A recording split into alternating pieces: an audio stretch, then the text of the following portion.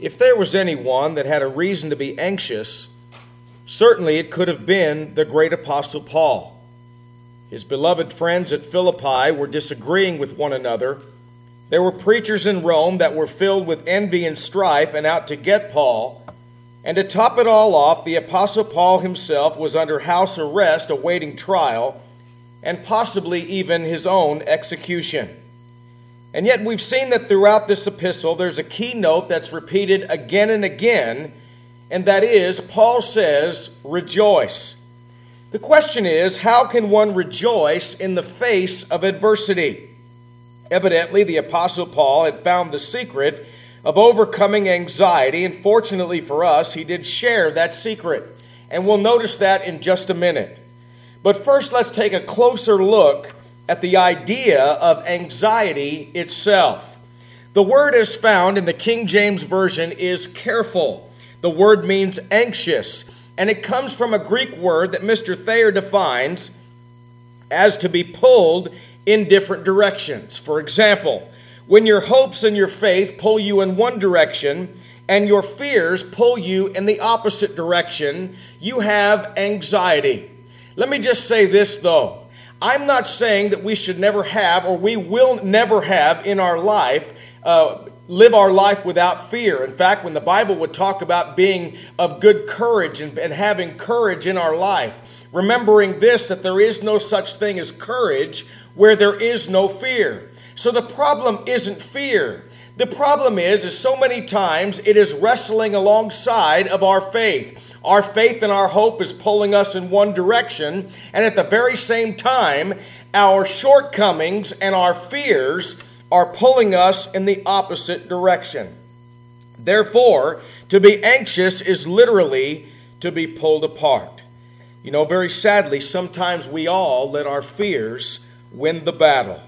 The word worry is a synonym for anxiety, and in its English origins, it presents a different yet enlightening picture. It comes from a word which means to strangle. And if you've ever worried about something, you know exactly what I'm talking about, because worry will cause you to feel as though you are suffocating or even strangling inside. In fact, worry or anxiety has definite physical side effects. For example, headaches, I know all about those. Neck pains, those too. Ulcers, I've had one. Can you believe that? 43 years old, I've had all that. I'm not standing before you saying I have always had this figured out. I'm saying what the Word of God says on the subject. You know, even back pains, they say, come from worry or being anxious. Worry affects our thinking. Worry affects our digestion, even our coordination, or so I'm told. You know what else happens? What happens is when we are worried about something and when we are fretting about something, when we are literally being pulled in two opposite directions and our fears are winning the battle, oftentimes what happens is the cortisol levels in our system are elevated. Now, cortisol basically is what you need and I need to get us out of a very sticky situation. For example, it is called the fight or flight scenario. It's when you get the burst of adrenaline to find your way out of if you're in an alley somewhere and a big mean dog is chasing you and somehow, some way, you can leap tall buildings with a single bound. That's because of adrenaline. That's what happens when cortisol is elevated in your system, and you need that. Somebody asked me, because Doug Hawkins had made a comment about how I have a rodeo background. Let me tell you a little story about cortisol and rodeo. One time I was at Cal Poly. I went there on a rodeo scholarship. And I remember one day there was a bull that nobody wanted to get on. And so I thought, well, you know, I thought I was pretty much invincible. I thought I could ride whatever they ran in there. I was 19 years old, and you know how that is. So they ran this bull in, and this bull was really not a very good bucking bull. He was just hard to ride, and he was really mean. And everybody that got bucked off would be thrown right down in front of his head. He knew how to do that, just whip you down and just mow you over. Well, I got on him thinking that I'm invincible and I could ride this bull, and I got on him, and you know what? In 2 jumps, I'm laying right in the middle of the ground, right there in front of his head. And I looked up right here, and he's got these horns about this big, and he's right on top of me. And I'm going to tell you something. I move faster than any man had ever moved in all of life. There's no one that ever ran as fast as I ran right then. Did most of it on my knees, getting out of the way. That's cortisol. That's adrenaline. You need that, and so do I.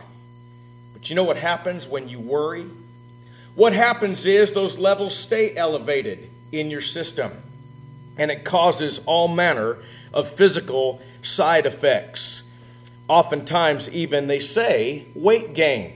In fact, there are supplements today. You can turn on the TV and you can find that there are supplements that people are selling to lower the cortisol levels in your system because they know that cortisol is directly connected to weight gain or weight loss. I love my mother-in-law. I really do. I love my mother-in-law very much. I'm saying all of that to preface what I'm about to say. But my mother-in-law is a creative worrier. My mother-in-law worries about everything. My mother-in-law, and I love her to death, she would just sit back and worry about something when everything's going well, everything's going fine, and she will find something to worry about. Have you ever known somebody like that? A creative worrier. Worried all the time. That's what happens when you allow stress in your life. Additional thoughts of anxiety from a spiritual perspective, though. Anxiety is wrong thinking and wrong feeling about circumstances, people, and things. Anxiety from a spiritual perspective is wrong thinking and wrong feeling about circumstances, people, and things. It truly is the greatest thief of our joy. But we understand that. We know that. There are songs written about that. In fact, have you ever heard a more annoying song than "Don't Worry, Be Happy"? That's an annoying song. It's a great concept, though, isn't it? Wouldn't it be great if we just didn't worry? Be happy? What about books that have been written? Don't sweat the small stuff, and it's all small stuff. Great concept, isn't it? Oh, we all want that. That's not the problem. The problem isn't recognizing that we need to keep our worries in check. The problem is, what do we do with them? After all, I'm doing the best I can. I'm just worried. I don't want to worry. I don't want to have one burden at all. But it's there. We know all that. But it's not enough for us to tell ourselves, stop being anxious in an effort to stop the thief from stealing our joy. It's kind of like this. Has somebody ever come up to you that really meant well? Some wonderful person in our life, somebody that we really love, and they look at us and they realize that we are hurting, that we're worrying about something. And what they say is, what you have to do is, you just have to stop worrying about it. And you just want to say, thanks. Yeah, that helps a lot. That's great. How do you do that? That's not enough. Just to say, stop doing it. Anxiety is an inside job. It takes more than good intentions to get the victory over anxiety. And Paul said that the antidote to anxiety is revealed in our scriptures, in our text that we'll look at more closely. Winning the victory over anxiety, the antidote, Paul said, is the right kind of praying. Now, remember what he said. He said, be careful or anxious about nothing. That is an absolute. He didn't say don't be anxious about some things. He says be careful or anxious about nothing. And then he said another absolute. He's basically saying, but pray about everything. Pray about everything. Sometimes we use prayer, though, as an afterthought. Like, for example, when all else fails, we go and sometimes we exhaust all of our own human wisdom. We exhaust all of our knowledge. We go to our peers and we ask them their advice, and we seek after what they have to say, and we exhaust their knowledge and their wisdom too. And then perhaps we might go to somebody that really has a whole lot of wisdom, and we might ask them what to do. And then as an afterthought, well, I'll just pray. But we need to pray first. Pray, Paul said, about everything. You know, in football, there's a term that's called it's using a Catholic prayer term for a particular kind of an offensive play. And it's called a Hail Mary pass. The reason they call it that way, or call it that, is because that's something that's done at the end of the game when there's nothing else that has ever worked, nothing is going to work, and you are the most desperate that you can possibly be, so you just rear back and throw it as far as you can, and they call it a Hail Mary pass play. That's not prayer. Prayer isn't something that we just do desperately and throw it God's way. Prayer is something that's real. Prayer time is a time that we can speak to the great God of heaven, and He hears us, and He listens to our prayers, and He answers us. We must pray first. Don't worry about anything, but pray about everything. We are prone to pray about big things, but forget to pray about the little things. But as someone said one time so rightly, little things left unattended grow up and become big things. Therefore, God would have us talk to Him about everything. And notice what He says. He says, by prayer and supplication and with thanksgiving, let your requests be made known unto God. You know, just a little bit ago, our brother worded a prayer. Sometimes we call that the main prayer. We had another brother this evening that worded a beginning prayer, beginning our service, an opening prayer. And when we talk about prayer in a general sense, we're talking about a time or any time that we speak to God. But this word prayer that Paul is talking about in Philippians chapter 4 means more than just talking to God. This word prayer means some more things. It means this. It means adoration. It means devotion. It means praise. And it means worship. Now think about that. If you're having anxiety and stress and troubles and problems and you're literally being pulled apart, Paul said this is what you have to do. You have to pray correctly. And the very first thing that you need to do is you need to come to God in adoration. Come to God in devotion, in praise, and in worship. Whenever we find ourselves with anxiety, our first action needs to be to spend time alone with God in prayerful adoration. Now, God is worthy of every bit of praise that we could possibly offer Him. Now, picture it like this. When we pray to God and we praise Him from whom all blessings flow, and we give Him all the praise, all the glory, and all the honor for all that He is worthy of every bit of that. When we give God the thanks and the praise, and we exalt God above all that we know in this world, and we give Him the praise as being the great architect of this universe, it's because God is worthy of our praise. He is worthy of us giving prayerful adoration to Him. He is worthy of our worship. He is worthy of us honoring Him in every way. You see what Paul's saying? Paul says the reason that you, number one, basically have to pray to God like this is because He's worthy. But there's a secondary benefit too. If you go to God in prayer because you have a problem, because you have stress, because you have anxieties, because you are torn up inside, and you come to God, what are you doing? Well, when you bow the knee before the great God of heaven, you're doing so because you have a problem that seems greater than you are. Have you ever felt that? I think if we're all honest, we can pretty much say that there's an example or a time in our life when we had a problem that seemed greater than we are. We realized we can do nothing about it. It is greater than us. It is all-consuming. What's Paul say? Start praising God in prayer. Elevate God where God should be. Give Him praise, give Him glory, give Him honor. Why? First thing, He's worthy of it all. Number two, there's a secondary benefit. Your problem was once this big. You've just spent time in prayerful adoration to God. You're exalting God above everything. And all of a sudden, this is a secondary benefit now. In your mind, God is greater than the problem that you had. Now, God's worthy of our praise. That's first and foremost. He's worthy of our worship. He's worthy of our honor. He's worthy of everything that we could send His way by way of honor and praise. But the secondary benefit is we're getting our mind altered. We are changing our thinking. All of a sudden, a problem that was greater than we are is not as great as the one that we're praying to, and that's God.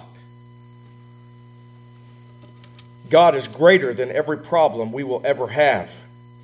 He is able to solve problems that we are not. Far too often, though, we rush into His presence and hastily tell Him our needs. But freedom from anxiety, Paul says, comes when we spend more time on who He is rather than on what our problems are.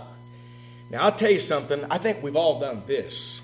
Have you ever prayed a desperate prayer? Have you ever really been desperate? And you just begin speaking to God and you just begin asking God to help in that situation or help you through whatever it is, and you pray desperately?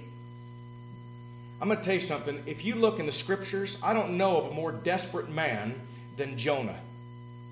Jonah was told by God to go to Nineveh and be about God's bidding and preaching to those people. He didn't do it. And the Bible says that a great tempest arose, and when he was thrown overboard, God prepared a great fish that swallowed him whole. And I'll tell you something, in the 2nd chapter of the book of Jonah, read that sometime, he prays. I'm going to tell you something, I've been desperate, but I've never been that desperate. I've never had to sit inside the stench, inside the belly of a great fish, a whale. I've never had to do that. Incidentally, somebody said one time when I preached on Jonah, how did the great fish in the book of Jonah be a whale when you call it a whale? Well, Jesus called it a whale. Jesus said being in the belly in the King James Version of a whale. So when we say whale or great fish, it really doesn't matter. We're talking about something that's great in size that God prepared. Let me ask you something. Have you ever been that desperate? I haven't. He's inside the belly of that great fish, the Bible says, for 3 days and 3 nights. And the Scripture says, in the 2nd chapter, he prays to God. Look at his prayer. It reads more like a psalm. It reads more like a prayer of praise and honor. What an example for us. You see, in our life, sometimes our problems seem huge at first. God is bigger than any problem we've ever had. And once we get that right, once we give God the honor that He deserves, once we recognize in our minds that God is now greater than my problem, now it's time to start pouring our heart out to God, and He wants us to do that, and that's called, according to Paul, supplications. That's when we make our requests known unto God. It involves an earnest sharing of our problems and our needs. Freedom from anxiety does not come from half-hearted, insincere praying. And Jesus said in Matthew chapter 6, beginning in verse 7, on the great Sermon on the Mount, Jesus says, when you pray, use not vain repetition as the heathen do, for they think that they shall be heard for their much speaking. Be not ye therefore like unto them, for your Father knoweth what things you have need of before you ask Him. Still, though, we need to realize that our Father wants us to be earnest. He wants us to be persistent in our asking. In Matthew chapter 7, in the same sermon now, and beginning in verse 7, Jesus says this. He said, ask, and it shall be given you. Seek, and you shall find. Knock, and it shall be opened unto you. For everyone that asketh receiveth, and he that seeketh findeth, and to him that knocketh it shall be opened. Or what man is there of you whom, if the son ask bread, will he give him a stone? Or if he ask of a fish, will he give him a serpent? If ye then, being evil, know how to give good gifts unto your children, how much more shall your Father which is in heaven give good things to them that ask Him? Somebody said one time that unclaimed promises are like uncashed checks. The Bible says, you have not because you ask not. So if there is a blessing, or if there's something that is to come my way that is contingent upon whether I ask God or not, then I need to come to God in prayerful adoration and respect and praise and honor and glory and all of that, and then pour my heart out to Him in supplications and ask Him. You know, there was a number of times when Jesus dealt with persistence in prayer. Jesus gave a parable along that line, gave a couple parables along that line about persistence in prayer. He talks about the friend at midnight. He said, a man that's in bed one night at midnight, somebody knocks on his door, and you as his friend knock on the door and you say, I've got a guest that's just now come my way. I need some food to feed my guest. What did he say? Jesus said that the man will not give it to you because you are just his friend, but because you are persistent, and because of importunity, it says, he will give it to you. Teaching persistence in prayer. Jesus says in Matthew chapter 7, the idea of ask and it shall be given you, seek and you shall find, knock and it shall be opened unto you. It brings about the context of continuing to ask, continuing to seek, and continuing to knock. And if a man that is worldly, if a man that is evil will still give good things to his own children, how much more shall your heavenly Father give you those that ask Him? The Bible says we must ask in faith, believing. But you know, we need to ask in faith, believing according to His will. When you pray to God, you have to be satisfied with the answer.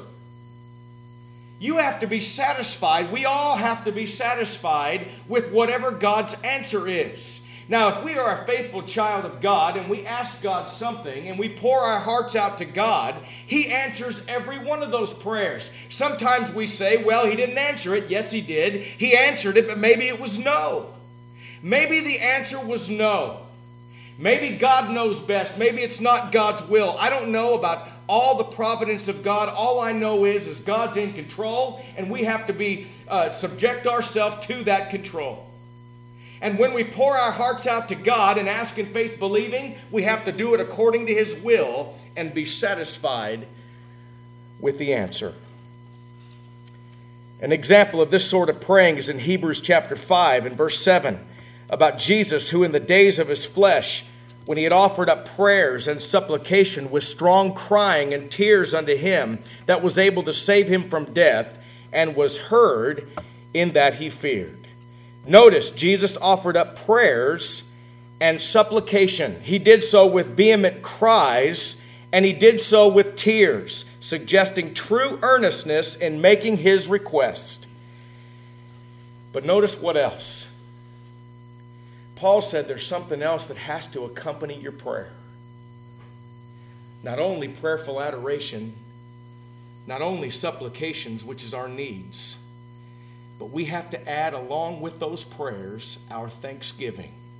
Let our requests be made known unto God. Thanksgiving implies appreciation on our part. Certainly the Father delights in hearing His children say thank you. You know, I have 2 kids, and they're absolutely everything to me. Greatest thing in the world to me is my 2 kids. I got a 13-year-old daughter, and I have a 10-year-old son. And I don't care what they ever give me for a present. I don't care whatever they do, whatever they buy me, whatever they save their money to give me. Those are all special things. But you know what the greatest things that they could ever do in my mind, in my book? It's when they come up and throw their arms around my neck and say, Daddy, thank you. I'm going to tell you something. I'm just a mortal man like you guys too. I'm just a human being in the flesh. And if I need or if I appreciate my own children in the flesh thanking me, certainly our Creator, Certainly God in heaven. Certainly God that loved the world when we were miserable offenders, that He sent His only begotten Son to die for the sins of the world, to die for you and to die for me. Certainly He appreciates our thanksgiving to Him. I was getting ready to go hold a meeting in Kentucky and living in California. It was around Father's Day. And my kids wanted to give me my Father's Day gift before I left, and they got me an iPod, and I love it. I listen to it on the plane all the way here. But that's not what the best part was. The best part was what they wrote in the card. The best part was, "Thanks, Dad, for all that you do for us." My little boy said, "Thank you for being my best friend." I'm going to tell you something. I just sat there and cried. That's pretty neat stuff for me. That's pretty neat stuff. In fact, my wife was teasing me, Tina. She caught me 3 or 4 hours later. I'm reading it again. She said, "You're reading it again, aren't you?" Caught me reading it again. When my children say thank you. Yet so many people are like the 9 lepers healed by Jesus in Luke 17, beginning in verse 11. The Bible says, "And it came to pass as he went to Jerusalem that he passed through the midst of Samaria and Galilee. And as he entered into a certain village, there met him 10 men that were lepers, which stood afar off. And as they lifted up their voices and said, 'Jesus, Master, have mercy on us.' And when he saw them, he said unto them, 'Go show yourselves unto the priest.' And it came to pass, as they went, they were cleansed. And one of them, when he saw that he was healed, turned back, and with a loud voice glorified God, and fell down on his face at his feet, giving thanks. And he was a Samaritan. And Jesus answering said, 'Were there not 10 cleansed, but where are the 9? There are not found that return to give glory to God, save this stranger.' And he said unto him, 'Arise, go thy way, thy faith hath made thee whole.'"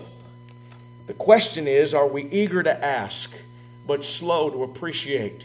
I realize sometimes we don't mean to do that, but we need to remember the things that God has answered and the prayers that God has answered on behalf of ones we've prayed for, and thank Him in every prayer that we have an opportunity to do so. Now, doing this serves to remind us something else. We thank God because God's worthy, just like we praise Him for the same reason. But think about this now. Our problem, and I'll sum up this point and move on. Our problem was this big. What did we do? We went to God in prayer. We bowed the knee before the great God of heaven, and we began not with supplications. We didn't begin with desperate pleas to God. We began to praise God, and we recognize that God's greater than every problem we've ever had. All of a sudden, our problem that was insurmountable is no longer as big as it once was, because God is bigger than all the problems in all the world combined. Then we pour our hearts out to God in supplication. And along that line, we thank Him because He's worthy of our thanks. First and foremost, secondary benefit, it serves as a reminder of all the things that God has done for us before. And in our mind, if it is His will, He will help us now. Secondary benefit, when we have anxiety. How will this keep us from anxiety? Such praying, Paul said, will result in a fortress guarding our minds and our hearts. God may not always remove the problems that were the initial cause of our anxiety, but He promises a peace which surpasses all understanding. Sometimes the answer is no. But sometimes we need to pray not only for whatever's going through, what we're going through in our life to be removed, but pray for strength to get through it. Because when we get over to the other side of that problem, we're going to be stronger and we're going to be better as a result. It's a peace that the world cannot provide. Notice with me, though, in this quiet confidence within, Paul gives us the pattern for really living the Christian life regardless of your circumstances. After he says that the right kind of praying is what you have to do, then in verse number 8 he continues on. He doesn't just leave it right there. We have some things that we must do. Look in verse 8. Finally, brethren, whatsoever things are true, whatsoever things are honest, whatsoever things are just, whatsoever things are pure, whatsoever things are lovely, whatsoever things are of good report, if there be any virtue, if there be any praise, think on these things. And that word think means to meditate. What's he saying? He says start off by praying right. Then you've got to change your thinking. You know, I can't come to you and say, you know what you have to do? You got to stop thinking about that. You can't tell yourself, I got to stop thinking about that. I got to stop thinking about that. That doesn't work. Somebody illustrated it like this. If you're thinking about 7, the number 7, and number 7 is in your mind, you can't stop thinking about 7 by saying, I need to stop thinking about 7. You got to start thinking about 6. You have to think of something else. You have to replace whatever it was that you were thinking about. And Paul says, when you get the right mindset by the right kind of prayer, then think about these things, meditate on these things. It is a proven fact that you cannot do 2 diametrically opposite things at the same time. You can't do it. You have to stop doing one in order to do the other. So Paul says, change your thinking and think or meditate on these things. But that's still not enough. Look in verse 9. Those things which you have learned, received, and heard, and seen in me do, and the God of peace shall be with you. So what's he saying? Pray right, think right, and then go do that which is right.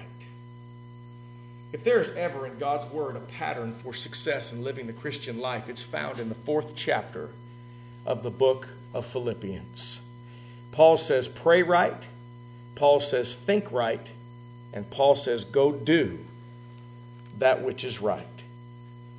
Notice in verse 11, this is what Paul could say. Not that I speak in respect of want, for I have learned in whatsoever state I am, therewith to be content. I know both how to be abased and I know how to abound everywhere, and in all things I am instructed both to be full and to be hungry and to abound and to suffer need. Somebody might say, well, I just can't do that. I'm trying, but I just can't. It's beyond me. Yes, you can. If Paul could do it, anybody could, because we don't have the problems that Paul had. Look in verse 13. I can do all things through Christ who strengthens me. You know, I once heard someone being interviewed after a sporting event on TV, and they said, you know, you won the Super Bowl. He says, yeah, you know why? He says, because I can do all things through Christ who strengthens me. You know, God doesn't care about football games. God doesn't care about that. He didn't care about athletic events. That's not what Paul was talking about. What Paul is talking about was what the context of this letter is talking about.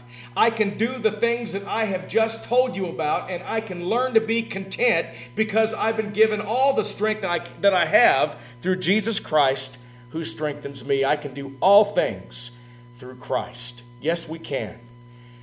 Anxiety in our life, I know that's a normal thing. Pray right. Then think right. And then go do that which is right. And learn to be content, be satisfied with the answer. And we'll live our life, our Christian life, day by day better and stronger than we've ever been in times past. We thank you for listening to our podcast put on by the Church of Christ at 2215 Plans Road in Bakersfield. If you would like any additional information, or you would like to receive a free Bible correspondence course by mail, please email us at info@churchofchristbakersfield.com. Our service times are Sundays at 10:30 a.m. and 5 p.m. and Wednesdays at 7:30 p.m. Please make plans to join us. We would love for you to be our honored guest.